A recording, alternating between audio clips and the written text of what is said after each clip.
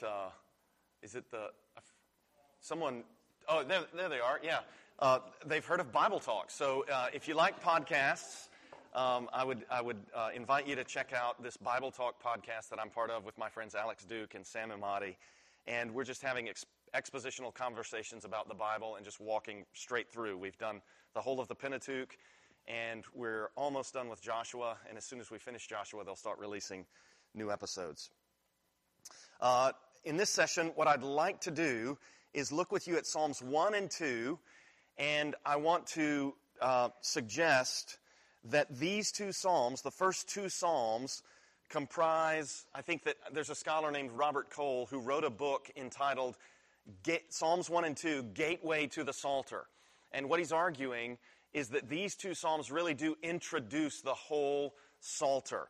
And that's what I want to try to put before us and discuss. As we look at these two Psalms, I think we will see how the concerns that are introduced in Psalms 1 and 2 really do control the message of the rest of the book of Psalms. And then I also want to look at Psalm 16 and the way that Psalm 16 is quoted in the New Testament. So as we approach Psalm 1, I would invite you to look at it with me. And the psalmist opens with this phrase, "Blessed is the man." And the term that's translated blessed here is not the term that is used in the doxologies where we saw blessed be Yahweh. That's this Hebrew verb barak or baruch. It's actually where Barack Obama's name, the Arabic barak is very close to the Hebrew barak. This is actually a term it's this Hebrew term ashrei, and it's kind of like the blessing, the word blessed in the Beatitudes. It's used to describe the flourishing or the happiness or the whole life fulsome blessedness in that blessed by God, but then enjoying God's goodness. That's this word, not blessed as in praise the Lord, blessed as in look at the good life kind of blessing. So it says, "Blessed is the man," and then it names what he doesn't do, "who walks not in the counsel of the wicked." And I would just throw in a comment here. All across the Psalter, you'll read references to counsel. Like in Psalm 16, I think it says, "In the night my soul counsels me." And I would suggest that when you hit that word counsel, these are callbacks to Psalm 1. This guy doesn't walk in the counsel of the wicked, but he meditates day and night in the law of the Lord. So the counsel that the good guys in the Psalms receive is the counsel of the Scriptures. "Blessed is the man who walks not in the counsel of the wicked, nor stands in the way of sinners, nor sits in the seat of scoffers, but his delight is in the Torah of Yahweh, in the law of the Lord, and on his Torah, on his law, he meditates day and night." So the opening words of Psalm 1, "Blessed is the man," are matched by the closing words of Psalm 2. You look down at Psalm 2, verse 12, "Blessed are all who take refuge in him." And I think, and again, that's the same term, ashrei, not baruch or barak. And these two instances of this word form an inclusio around Psalms 1 and 2. And then there are going to be a lot of points of contact between Psalms 1 and 2. As we continue in Psalm 1, this blessed man who delights in the law of the Lord and meditates on it day and night, we read in verse 3, "He is like a tree planted by streams of water." Okay, so the man is being likened to a tree. We've got a simile there. And he's like a tree that's planted by streams of water. So in the case of a tree, the roots are going to benefit from the water, and they're going to be nourished, and they're going to receive what trees need from the moisture of the stream saturating the land where the tree's roots are. But in the simile, the man is receiving that nourishment from the meditation on the Scriptures. So I would suggest that in the metaphor, if the tree is the man, the stream is the Bible. So that what makes it so that the tree is strong and flourishing and healthy is the man meditating on the Scriptures. And this is not necessarily a promise. This is not like meditate on the Scriptures and your life will be blessed. Nor is it a command. It's not saying you must meditate on the Scriptures. But it is a celebration of the blessed man. Blessed is the man. Look at how he lives. Look at the results. And in that, I think the psalmist is commending this behavior to his audience. He wants us to look at the blessed man and say, that's how I want to live. And there's a guy in our church who I've heard his testimony a number of times now, and this is sort of the testimony that he tells. He says, when I got married, I married a woman who, in her family culture, the men do the dishes. And he says, my family culture, I had never seen a man do a dish. And he says, so my wife, I come into this marriage, and my wife expects me to do the dishes. And I come into the marriage thinking, no, that's your job to do the dishes. And then this brother relates how he was at Emmanuel Church, pastored by Ray Ortland in Nashville. And Ray Ortland had invited John Piper to come and preach.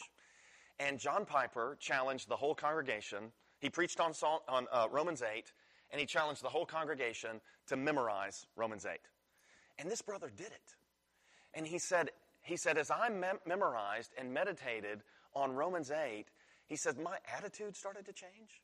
My desires started to change. The way I use my time started to change. He said, my attitude toward the dishes started to change. And I went from, I'm not doing that, that's your job, to, I'm glad to do that. I can stand here at the sink and do the dishes and go over my scripture memory. And he said, I finished Romans 8, and he said, I just kept going. And I decided I'll memorize the rest of Romans. And he's memorized like Romans and Philippians and 1st and 2nd Peter and the Sermon on the Mount. And, there's a whole list of books of the New Testament that this brother's memorized. The last I heard, he was working on Proverbs, and he was through like Proverbs 8. And this brother's life looks like Psalm 1. Because of scripture memory, he's very diligent with his time. Because of scripture memory, he's someone that if you say to him, I need you to be at this place at this time, he's going to be there. He's going to be, and he's not going to forget, because his brain is like a steel trap, because he's trained it by memorizing and meditating on Scripture. And he notices things. His whole life is flourishing. He's like a tree planted by streams of water that yields its fruit in its season, and its leaf does not wither. In all that he does, he prospers. I don't know if you know anybody like this, but really, ultimately, my friend is not the exemplar of this. The exemplar of what it looks like to live like this is the Lord Jesus. And I think that the individual in view in this psalm is the anticipated future king. And the reason I think that is because of the instruction in Deuteronomy 17, where the king of Israel is commanded to, when he sits on the throne of his kingdom, write out a copy of the law of Moses in his own hand, approved by the Levitical priests, and then read in it all the days of his life. So I think that the figure in view here, the figure that is in the intended, communicative intent of the psalmist, it's the anticipated king who's going to live out Deuteronomy 17. And then, as we continue, we get this contrast between this Edenic figure. Now, I say Edenic figure because that language in verse 3, he is like a tree planted by streams of water, back in Genesis 2, 8 through 10, we read of how the Lord planted a garden in Eden in the east, and then we read of these 4 rivers. And I think that Psalm 1 is alluding to a planted tree by streams of water to suggest that when we encounter the Scripture, when we meditate on the Scriptures, it actually mediates the presence of God to us. We experience God's revelation of Himself when we experience the Scriptures. The Bible is God's revelation of Himself to us. And as we internalize the Scripture, God's words bring us into God's presence. So I would suggest that the closest you can get to the Garden of Eden, walking with God in the cool of the day, on this side of the fall of man, the sin of man, and the expulsion from Eden, the closest you can get to being in Eden is being at a place where you are abiding in Christ because the words of Scripture are abiding in you.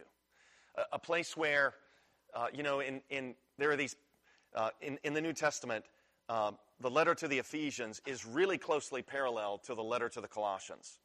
And in the letter to the Colossians, Paul tells them, let the word of Christ dwell in you richly.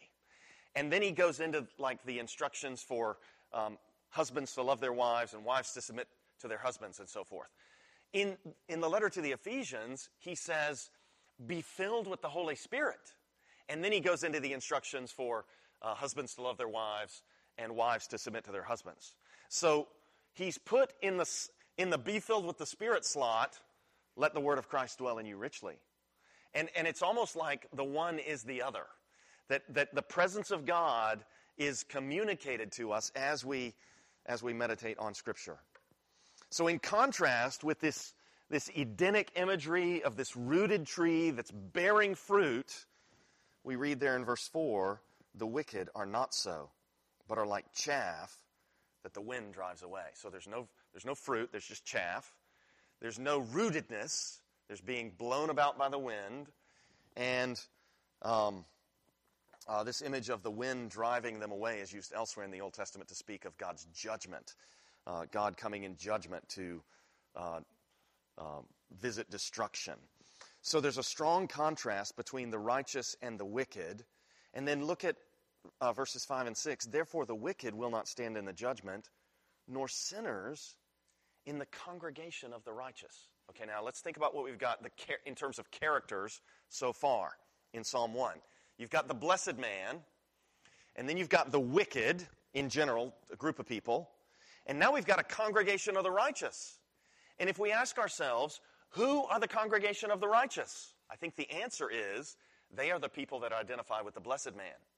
And as they identify with the blessed man, they're going to imitate the blessed man. So the congregation of the righteous, they also are going to delight themselves in the Scriptures, and they're going to delight themselves in the law of the Lord. Now, I want to try to get really practical with you here. You know that in our culture we experience all kinds of things that stimulate dopamine hits. Whether we're talking about video games or inappropriate things you could look at on a computer or a phone, whatever, you can find these things to look at, and it's going to cause the pleasure centers in your brain to go crazy. And you probably also are aware of the way that our brains, as we encounter these things, it's almost like these pathways are cut deeper and deeper. This grooving takes place in our thinking where we need more and more of it, and we keep returning to it. This kind of thing happens to us. I would suggest to you that Psalm 1 is saying his delight is in the law of the Lord. And that I would argue that if you become a person who memorizes and meditates on Scripture, you'll find different pathways being grooved in your brain. You'll find different pleasure centers being activated in your experience. And you'll find those bad impulses being overcome with righteous impulses. these bad desires being replaced by good desires. But it won't happen if you don't memorize and meditate on Scripture. It won't happen if the presence of God is not mediated to you by the Word of God. So you kind of got two ways here in Psalm 1. You got the way of the blessed man, which is the way of the congregation of the righteous. And then you've got the way of the wicked. They're not like the blessed man. The blessed man meditates on the law of the Lord day and night. And he prospers. Not so the wicked. Therefore the wicked will not stand in the judgment, nor sinners in the congregation of the righteous. Verse 6, for the Lord knows the way of the righteous, but the way of the wicked will perish. Okay, so we got the good guy, the blessed man, and then the good guys, the congregation of the righteous, and then we've got the wicked over against them. Now, as we go through Psalm 2, we're going to see all these points of contact between Psalm 2 and Psalm 1. Some of them are not so apparent in English, but you'll just they're here.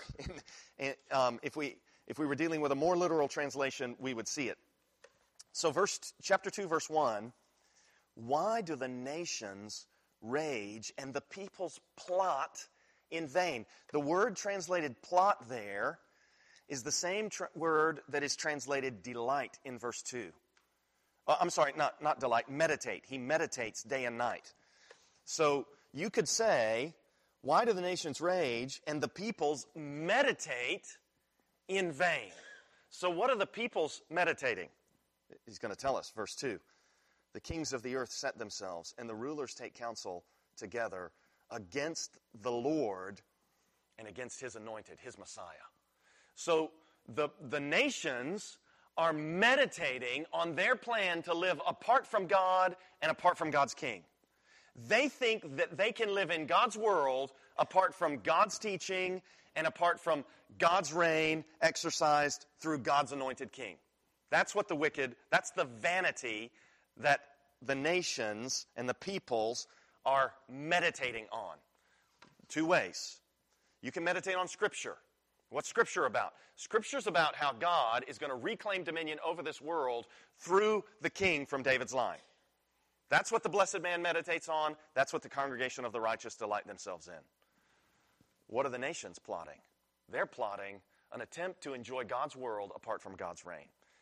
An attempt to try to enjoy life in God's world in rebellion against God's instruction. The anointed, his anointed there, I would suggest that's the blessed man. The blessed man from Psalm 1 is the anointed of Psalm 2, verse 2. And the wicked are saying in verse 3, let us burst their bonds apart and cast away their cords from us. So what is the counsel of the wicked in which the blessed man doesn't walk? We can live apart from God. We don't have to obey God. Or we could say, bow down before me and I will make the kingdoms of the world yours. Or throw yourself off the temple. Or command these stones to become bread. Whatever form it takes. This is the counsel in which the blessed man will not walk. He also doesn't sit in the seat of scoffers, Psalm 1:1. And in Psalm 2, verse 4, he who sits, now this is talking about God, in the heavens laughs. The Lord holds them in derision. We should adopt some of this response. As we see people throwing off the knowledge of the Creator, there should be compassion that we feel in response to them, but there should also be a little bit of that's ridiculous folly. And we should be prepared to laugh at the futility of what people are trying what they're endeavoring to accomplish. The Lord, he who sits in the heavens, they're scoffing at him and he's laughing at them. It says in verse 4, the Lord holds them in derision, then he will speak to them in his wrath and terrify them in his fury, saying, as for me, I have set my king on Zion, my holy hill. Now, just put a finger here and look at the next psalm. Look at Psalm 3, verse 4, where David says, I cried aloud to the Lord, and he answered me from his holy hill. The two references in Psalm 2 and in Psalm 3 to the Lord's holy hill, and David saying, I cried aloud to the Lord, and he answered me from his holy well, it creates the impression that David's prayer in Psalm 3 is based on his promise in Psalm 2. And I think that's an intended impression. That's what we're intended to conclude. David is praying in Psalm 3 in response to God's promises that we're about to see here in Psalm 2. And this is part of the interconnectedness of the Psalter. So now, in verse 7, David is going to say, and I say David because in Acts 4:25, the apostles and Luke, the author of Acts, attribute Psalm 2 to David. So there's no superscription on it, but the New Testament says David wrote it, and I think, therefore, David wrote it. So David now says in Psalm 2:7, I will tell of the decree. Now, before I read on, let me just note some things. What David is about to say closely parallels the promises made to David in 2 Samuel chapter 7. And before I read these next words, I just want to remind you of what the Lord said through Nathan the prophet to David in 2 Samuel chapter 7. Just a high-level comment here. The book of Samuel may have been written later, but David experienced the event narrated in 2 Samuel 7, and so I think the comments that I'm about to make stand even if the book of Samuel was not written until after, let's say, Psalm 2 had been written. In 2 Samuel chapter 7, the Lord says this to David, I will raise up your seed after you, and I will establish the throne of his kingdom forever, and he will be a son to me, and I will be a father to him. Okay? So let's just get this clear in our heads. The Lord says to David, I'm going to raise up your descendant, your offspring, your seed. He, the seed, will be a son to me. I will be a father to him, the seed. Everybody good? Now look at what David, I'm suggesting David here in Psalm 2 is saying, the Lord said to me, you are my son. Today I have begotten you. Now, the promise is, he will be a son to me. I will be a father to him. David is now saying, he said to me, you are my son. Today I have begotten you. Do you see the discrepancy here? Now, here's how I would resolve the discrepancy. I think that David, in writing these words, is putting himself in the place of the one who has been the one that God promised to raise up from his line. And I think what David is doing is he's saying, I'm talking, but really the person speaking is the future king. Do you see how I'm working this out? Because the promise is, I will be a father to him, he will be a son to me. And now David is saying, he said to me, you are my son, today I've begotten you. Now, a couple more comments here. Well, let me ask you a question. Bible quiz time. In the Old Testament, who is the Son of God? Israel, good. Exodus 4:22 and 23. The Lord said to Moses, go and say to Pharaoh, let my son go. Israel is my firstborn son. Very good. Prior to Israel, who is the Son of God? Adam. Bingo. Ding, ding, ding, ding, ding, ding, ding. In Genesis 5, God made Adam in his image and likeness, and Adam had a son in his likeness and named him Seth. So if Seth, in the likeness of Adam, is Adam's son, then Adam, in the likeness of God, is God's son. It's not stated like that, but it's implied. And in Luke 3:38, when Luke works through the genealogy of Jesus, he says, Enosh, the son of Adam, Enosh, the son of Seth, the son of Adam, the son of God. So in Luke 3:38, they call Adam the son of God. So Adam is the son of God, and then the nation of Israel is the son of God, and now, 2 Samuel 7, Psalm 2, the king is the son of God, which means, I think, The king is a new Adam, and he's the representative of the nation of Israel. He represents the nation, and he's the new Adam. And then the promise to him in verse 8 is, ask of me, and I will make the nations your heritage, and the ends of the earth your possession. In other words, we're going to take over the world. That's the program here. Adam was given dominion over all the earth, and now God is saying to the future king from David's line, the dominion that Adam forfeited to the snake, I'm going to reestablish it through your reign. Verse 9, you shall break them with a rod of iron and dash them in pieces like a potter's vessel. There's that word that's in Psalm 137:9. Verse 10, warning for the wicked. Fair warning. It is actually kind and merciful and generous for the Bible to say, if you don't repent, you will be smashed. It's good of God to say, now therefore, O kings, be wise. Be warned, O rulers of the earth. And we do the wicked no favors if we refuse to warn them. Because God's going to keep his word. God's going to be faithful to his promises, his warnings. Verse 11, serve the Lord with fear and rejoice with trembling. Kiss the Son, lest he be angry and you perish in the way. Look at Psalm 1:6 again. The way of the wicked will perish. Well, serve God, submission to the Son, the anointed, lest you perish in the way. Same terminology. For his wrath is quickly kindled.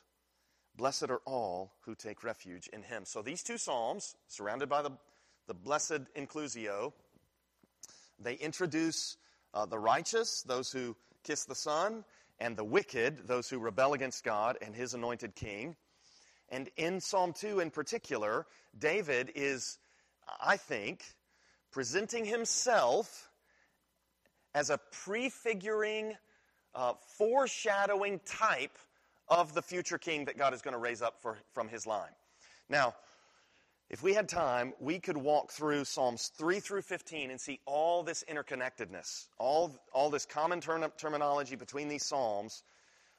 We don't have time to do that, so I'll just ask you to take my word for it. And look with me at Psalm 16. And I want to work quickly through the first part of this psalm to the end, and then look at the way that it's quoted in the New Testament. So, a miktam of David, Psalm 16, verse 1, preserve me, O God, for in you I take refuge. Okay, now, if you look over at the superscription of Psalm 18, it says, to the choir master, a psalm of David, the servant of the Lord, who addressed the words of this song to the Lord on the day when the Lord rescued him from the hand of all his enemies and from the hand of Saul. I would suggest that in Psalm 16, David is praying in response to threats on his life like those posed by Saul. And if you remember the story, back in 1 Samuel 16, David gets anointed as king by Samuel. And then in chapter 17, David kills Goliath. Saul, the king, is right there. And then, starting from chapter 18, Saul starts trying to kill David. Saul starts throwing spears at David to kill him. Now, I think David in Psalm 16 is praying along these lines. The prophet Samuel anointed me as king, and God, through the prophet Samuel, promised that I would be king. Therefore, God is going to keep me alive and establish me as king. I think that's the way that David is praying in Psalm 16. So, preserve me, O God, for in you I take refuge. Now, we've just heard, blessed are all who take refuge in him, right? At the end of Psalm 2. So it's like David is doing in Psalm 16 what he spoke of in Psalm 2. And then he says in verse 2, I say to the Lord, you are my Lord. I have no good apart from you. As for the saints in the land, they are the excellent ones in whom is all my delight. This is like a poetic restatement of the two greatest commandments. Love the Lord your God, love your neighbor as yourself. You are my Lord, and I love your people. And then, verse 4, the sorrows of those who run after another God shall multiply their drink offerings of blood. I will not pour out or take their names on my lips. This is a resolute determination not to engage in idolatry. And we need this kind of resolve. We need to say, I said to the Lord, I will not delight in what they delight in. I will not seek refuge in what they seek refuge in. I will not seek relief where they seek relief. I will not seek pleasure where they seek pleasure. We need that kind of resolve. And we need to lock arms with one another, and we need to be honest with one another, and we need to eradicate the plague of pornography and sexual immorality from our ranks. We need to be overcomers on this front. And then he says in verse 5, the Lord is my chosen portion and my cup. You hold my lot. The lines have fallen for me in pleasant places. Indeed, I have a beautiful inheritance. Those two verses use all of this terminology from the book of Joshua when they allotted the tribal inheritance of land. And it's like David is saying, I want the Levitical inheritance. It's like David is saying, you, Lord, are my inheritance. That plot of ground is really not what matters to me. What matters to me is being in your presence. So he says, the Lord, Yahweh, is my chosen portion and my cup. You hold my lot. It's almost like David is saying, there's this great scene in Exodus 33 when the Lord says to Moses, you take those people up into the promised land. I'm not going with you. If I went with you, I would destroy you on the way. And Moses, it's like he recognizes it's better to be in the wilderness with the Lord than in the promised land without him. And he says, if you don't go with us, do not send us up from here. And the Lord says, all right, I'll go with you. And it's like David has learned this lesson. And he says to the Lord, you are what I need. You are what I want. And then verse 7, I bless the Lord who gives me counsel. There it is. In the night also my heart instructs me. Why? I submit because he's meditating on the scriptures, on the law of the Lord day and night. And so his heart is counseling him because he's internalized the teaching of the Bible. Verse 8, I have set the Lord always before me. Because he is at my right hand, I shall not be shaken. No matter what Saul does to me. Saul's got 3,000 soldiers that he's using to chase David around the wilderness. And David is saying, the Lord is at my right hand, I won't be shaken. Therefore, verse 9, my heart is glad and my whole being rejoices. My flesh also dwells secure, for you will not abandon my soul to Sheol. I think he's saying, Lord, I'm confident that because Samuel anointed me and you promised that I would be king, I'm not going to die before you establish me as king over Israel. You will not abandon my soul to Sheol or let your Holy One see corruption. Verse 11, you make known to me the path of life. This same terminology is used by Solomon in the book of Proverbs when he says in Proverbs, where is it?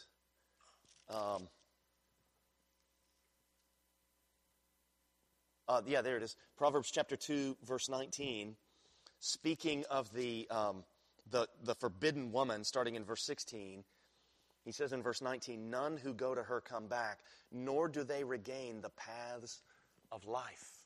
So there's a path of life that I think has to do with walking with God, walking in holiness, walking in purity, enjoying God's presence, and ultimately this is going to be the straight and narrow way that leads to eternal life. You make known to me the path of life. In your presence there is fullness of joy. Why is there fullness of joy in God's presence? Because there's fullness of holiness. Where he is where holiness is, where purity is. That's where life is. That's where joy is. At your right hand are pleasures forevermore. Now, I think the concepts that are at play here go all the way back to the Garden of Eden. So that the Garden of Eden, before man sinned, is the clean realm of life. And the reason they have to be driven out of the garden when they sin is because sin cannot be tolerated within the presence of God. They have to be driven out of the clean realm of life into the unclean realm of the dead because of their sin. If they had not sinned, they would have remained in the place of life. Now, with all this kind of before us, let me invite you to stick a finger here and look with me over to Acts chapter 2. And we'll just start reading in verse 22. So Peter is preaching on the day of Pentecost. And these people in Jerusalem know what has happened. And as we'll see in Acts chapter 5, one of the proofs that somebody wasn't the Messiah was that they got themselves killed.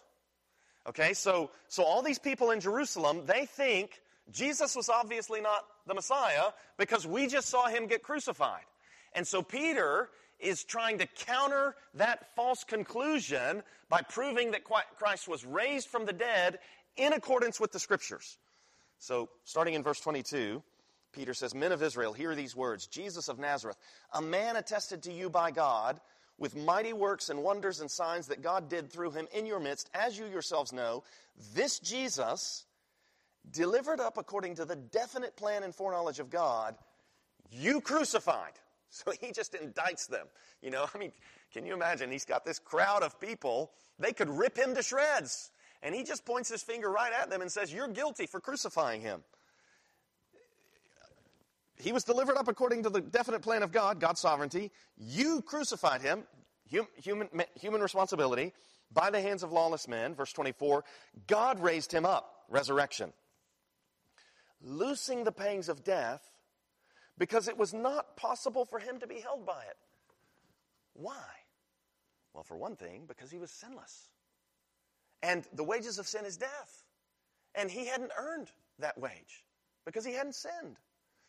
I mean, for another thing, he has the power, as the author of Hebrews says, of an indestructible life because he's God incarnate. It's not possible for him to be held by death because he's holy and because he's God. God raised him up, loosing the pangs of death, because it was not possible for him to be held by it. And then watch what happens in verse 25. For David says concerning him. But then listen to the words that Peter quotes David saying, I saw the Lord always before me, because he is at my right hand. I will not be shaken. You see the point I'm driving at? Peter says, David says concerning him, and then Peter quotes David apparently talking about himself. David talking about David, and Peter says, David says concerning him. You see the tension I'm trying to draw out here? What is going on? Here's what I would propose to you is unstated. Peter believes that in talking about himself, David is presenting himself as a type of the one to come. I think this is the most satisfying of the available solutions. What this would entail would be that David knows as he writes Psalm 16, I am being persecuted by Saul, and my experience of being rejected by my Israelite kinsmen and having my Israelite kinsmen trying to kill me is like the experience of Moses, who was rejected by his Israelite kinsmen at various points. And at different points, they picked up stones to stone him. They wanted to stone him. They wanted to kill Moses. And he was the one that God had raised up to deliver. And that's similar to even prior to the Moses, Joseph. The Lord gives Joseph these dreams. His brothers are bowing down to him in the dreams. How do his brothers respond? They reject him. They want to kill him. They put him in a pit. They sell him into slavery. They tell their father he's dead. So I think David is thinking something like this. What's happening to me is an installment in a pattern of events that matches the pattern of events that happened to Moses and the pattern of events that happened to Joseph. And this pattern keeps getting repeated because it's going to culminate one day in the experience of the seed that God has promised to raise up from my line. So I think David sees all this, understands it, and says, as I write up my story, I know that I'm not only talking about what happened to me in my life, I'm also anticipating what's going to happen in the life of the one to come. So that in speaking of himself, David speaks of him. David says concerning him, I saw the Lord always before me. He is at my right hand. You see, I think, what I'm saying. I think this allows Psalm 16 to retain its contextual meaning in the Old Testament and it allows the way that Peter interprets Psalm 16, it allows Psalm 16 to mean what Peter says it means in context. I think this is a better solution than other solutions that have been put forward, which if you want to hang around afterwards and talk about prosopological exegesis or some of these other things, we can do that. For right now, I want to keep reading here. David says concerning him, and then he quotes the passage that we've just seen from Psalm 16. Look at verse 29. Luke presents Peter saying, "Brothers, I may say to you with confidence about the patriarch David that he both died and was buried, and his tomb is with us to this day." I think what Peter is saying is something like this. These words that I've just quoted from Psalm 16, they're not exhausted in David's historical experience. David died. There's his tomb. And then he's going to talk about what David was doing, verse 30. Being therefore a prophet. So Luke presents Peter saying, David was a prophet, which means David was inspired by the Holy Spirit to get it right. And knowing that God had sworn with an oath that he would set one of his descendants on his throne. So look at what Peter is saying. He's saying, essentially, David knew the promises of 2 Samuel 7. Peter doesn't put it that way, but that's what he's talking about. God made these promises that are recorded in 2 Samuel 7. David knew and understood those promises. David was a prophet inspired by the Holy Spirit. Those two things come together, and verse 31, David foresaw and spoke about the resurrection of the Christ, that he was not abandoned to Hades, nor did his flesh see corruption. Now look again, verse 28, you have made known to me the paths of life. You will make me full. Again, I submit, in speaking of his own experience, David is consciously intending to speak of the experience of the one to come.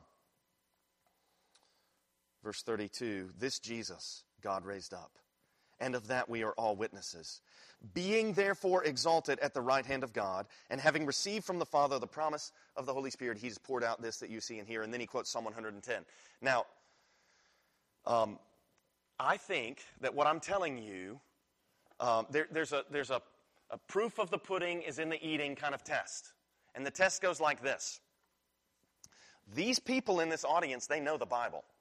The people that Peter is preaching to, they know the Bible. And they have access to Psalm 16. So in order for them to be convinced, they have to have the sense what he has just said about Psalm 16 is exactly right. Otherwise, they're going to say, that's not what Psalm 16 means.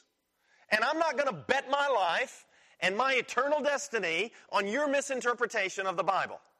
I mean, these are not dumb people. These are not people who have checked their brains at the temple gate when they came into the temple courts that day. These are people who know the Scriptures and are willing to think about the Scriptures, and 3,000 of them believed what Peter said. I think that demands the conclusion that Peter presented a compelling interpretation of the Old Testament, an interpretation of the Old Testament that they resonated with. They thought, okay, yes, that's how it works. That's what's going on. And I submit that if you read across the book of Acts and you work through the whole of the Scriptures, what I'm talking to you about, this typological interpretation, this will make so much sense of the way that the biblical authors are operating, the claims that they're making, the arguments that are based on the Old Testament that they're developing, and it will make sense of why people believed these messages. So, I think we're just about out of time. I want to conclude with a story that has to do with who we are as the bride of Christ. We believers, we are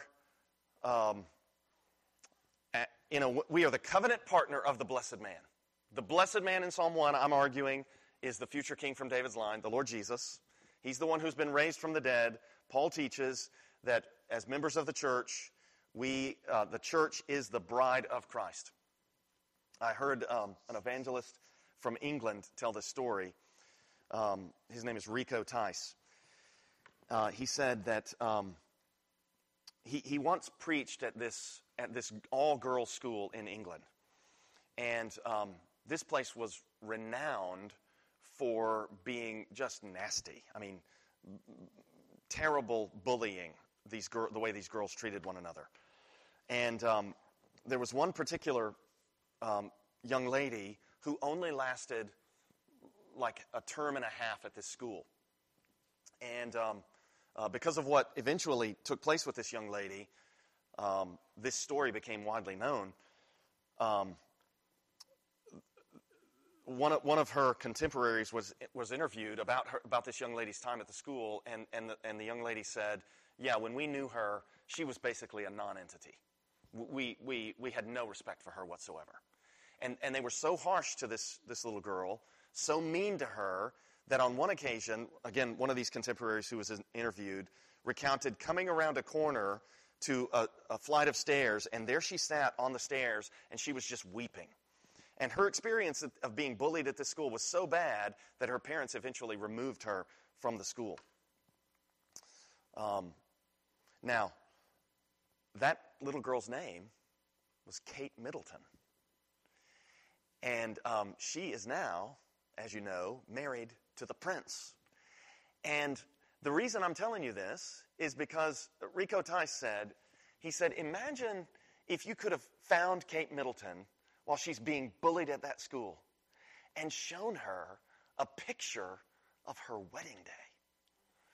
There she is, dressed in white, with 1 million people on the streets of London as she stands on that balcony at Buckingham Palace, marrying the prince, being welcomed into the family, and everyone there to see her. Imagine going to that little girl, weeping on the stairs, with a photograph of that day and saying, "This is you. This is what awaits you. You're going to be the bride of the prince." Wouldn't that change everything? Shouldn't this change everything for us? Our bridegroom, the one who comes as our bridegroom, is the King of Kings. He is the Lord of Lords.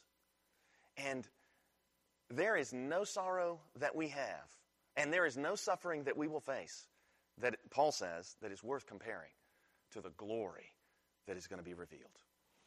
Let's conclude this evening with a word of prayer, and then if you have questions, I'm happy to stay around and talk about whatever you want to talk about. Let's pray. Father, we thank you for the Scriptures.